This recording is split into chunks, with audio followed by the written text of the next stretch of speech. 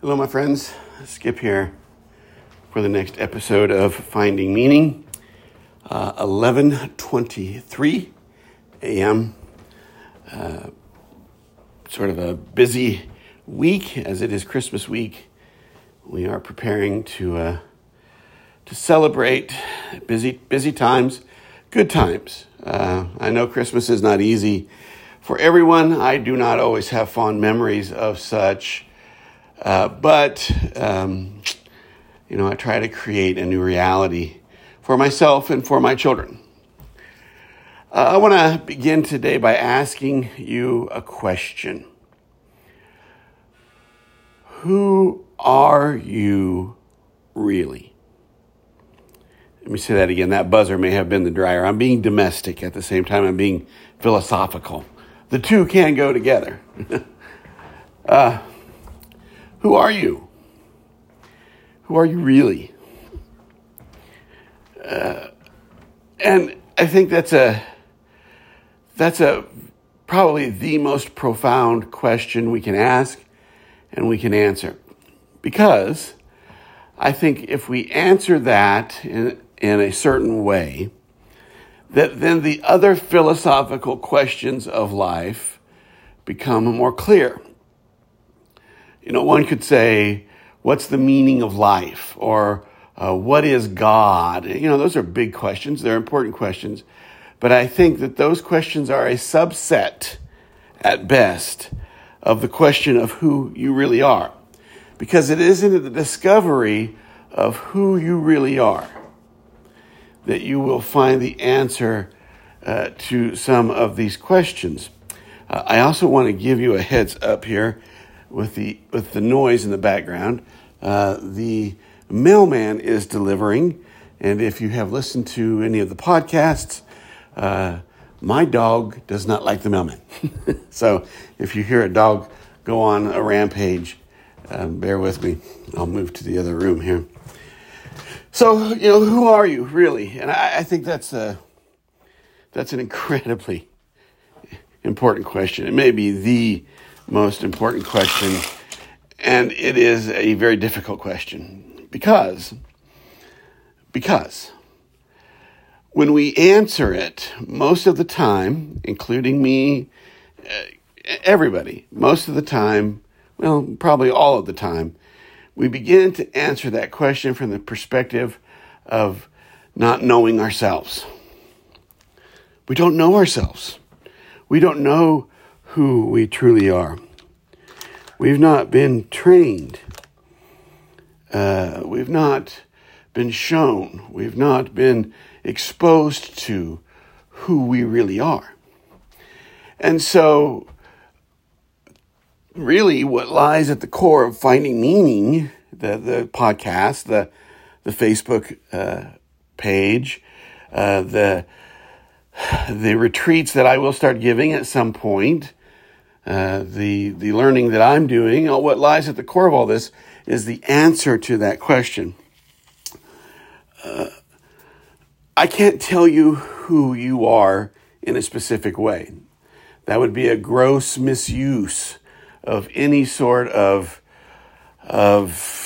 knowledge or any sort of spiritual understanding that I may have. I can tell you, though, in a general way, where we might find the answer. And let's start with what we are not, who we are not. We are really, folks, not what the world has told us we are. That has been the greatest. I can point to maybe 3 or 4 revelations, 3 or 4 inspirations in my life that were completely transformative. And I will tell you that is one of them. We are not what the world has told us that we are. We are not what our family has told us who we are. We are not those things. Those things are constructs, thoughts, ideas, concepts put upon us by our family structure, by our political structures, by our religious structures, by the false reality that we've created. We are not those things. And what I mean by that is we're not what we're told we are. Let me give you an example. We have developed a psychology of family systems. There's some interesting stuff in family systems that I think is worth looking at. I have always told people I'm the middle child. And people will go, oh no, right? Oh, you're the middle child. No wonder you must have been in such trouble. Blah, blah, blah, blah, blah, blah, blah. Sort of skimming along the top of this kind of family systems thinking. And because that's what I have been told to be, that's what I have been programmed to be by those comments, I own that in a deep way, too deep, because it's a concept. Do you understand what I'm saying? That the fact that the middle child is somehow troubled is a concept. Now, you may be going, oh God, I know all kinds of middle children that are just trouble. Yes, because we have put that concept on them, right? We implant thought, and it takes root. One of my most favorite movies is a movie called Inception. It's sort of a fantasy kind of movie where there's a group of thieves that are able to go into people's dreams and take secrets. And one of the thieves is hired played by Leonardo DiCaprio. It's a great movie, came out in 2010, Inception, to not steal something, but plant an idea in someone's mind. Now, they make a big deal of this. They go into this lucid dreaming place, and it's pretty fanciful, pretty science fiction-y, a lot of fun to watch. I honestly don't think it's that hard to plant an idea in someone's head. I think we practice inception. That's what they call it when they plant an idea. Inception. I think we do that all the time. Someone planted in my brain that middle children are trouble, and I lived that out. And they have the theories to prove it. However, the theories themselves are based in an inception, in a concept being implanted into the reality. It's not by some sinister being. I mean, the people who came up with family systems, the best of intentions. And as I said, there's good stuff to learn in family systems theory, but you have to understand that concept, like so much of our psychology, comes from false reality thinking. It comes from a part of something that can't correct itself because it itself is incorrect. And boy, if you're a counselor or a psychologist, you're probably going, oh my goodness. But I think, I'm convinced this is true. You know, we have been taught that things have to be a certain way because we don't know how to understand reality in any other way. So we conceptualize something, we plant it in the world, it takes root in people's consciousness, and it becomes reality. That's my explanation of what a false reality really is. Now, we could extrapolate that out to all sorts of things. Let's say you are an accountant and you love your accounting job so dearly that you have identified yourself with being an accountant at the very marrow of your bones. No jokes here, folks, just an example. And when you introduce yourself to other people, you introduce yourself as, my name is XYZ, I'm an accountant. So you have identified with this thing external to you. You have hooked onto, to borrow that Don Miguel Ruiz term again, you have let something hook you and plant a concept in you that has become reality. Let me give you another example. And this was a hard example for me. And I by no means want anyone to take this the wrong way. But, I was told I was a Christian from birth.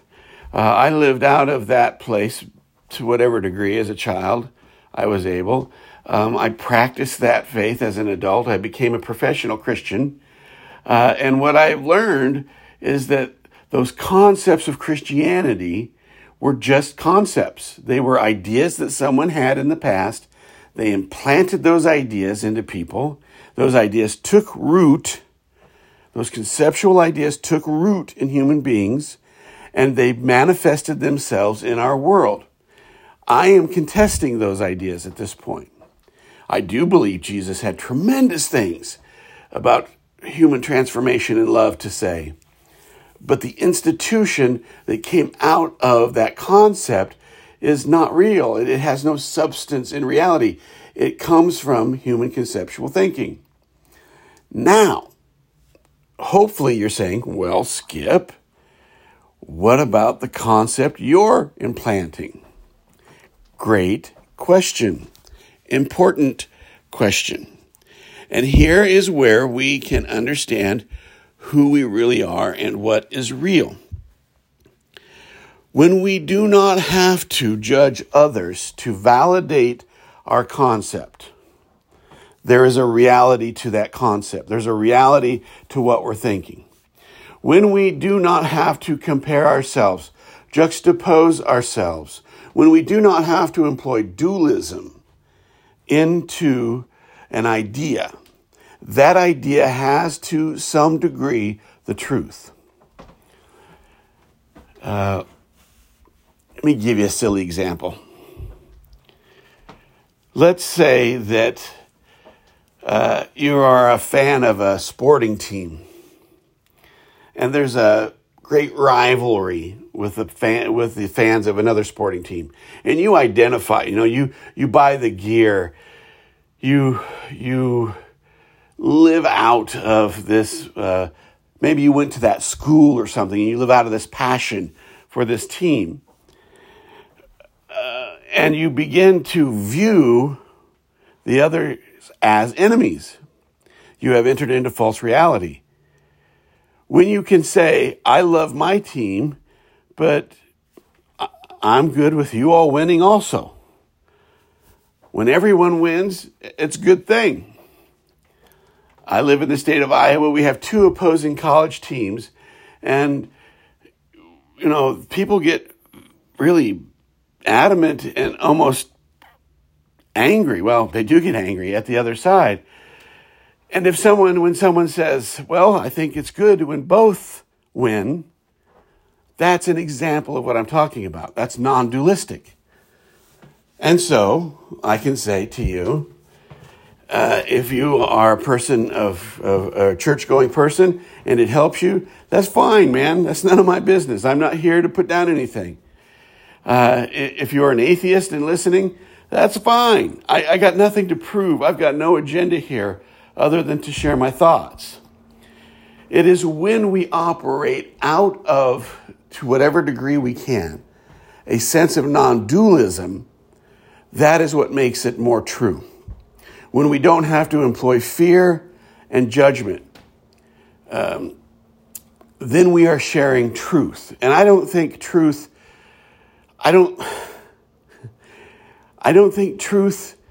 has to embed itself in your brain. It is what it is. It doesn't have to hook you like a concept. And so, for me, the idea that reality is an illusion comes from my experience. It comes from every religious tradition I have studied as a scholar. It comes from every person I have met that has shown me grace. That they may practice a religion, but their kindness is really what's important. So I don't want to ramble. I don't want to convolute things. The answer to the question is, who we really are, who we should be, is people of non-judgmental kindness, love, inclusion, diversity, loving, truth-filled people. And when we do that, we are free from the restraint, the hatred of being told who we are by false concept. And so you have to answer who you are individually. But I think in a meta sort of way, what we have to answer, what we have to move towards, what we have to strive towards as people is that when someone says, who are you? We're at least able to think to ourselves, I'm love. I am kindness. I am a person who will help you with proper boundaries. I am a person who will show grace. I am a person who will show mercy and compassion. That's who I am. Who I am beyond the middle child. Beyond being told I'm an addict or a overeater or a worrier or a neurotic or whatever it is people try to pin on people. Who I really am at the core, beyond that false stuff, is love. There you have it, my friends. I hope it's helpful. Just some more thoughts. Take what you need, leave the rest. I leave you in hope and in grace and in truth. We'll talk to you later. Bye-bye.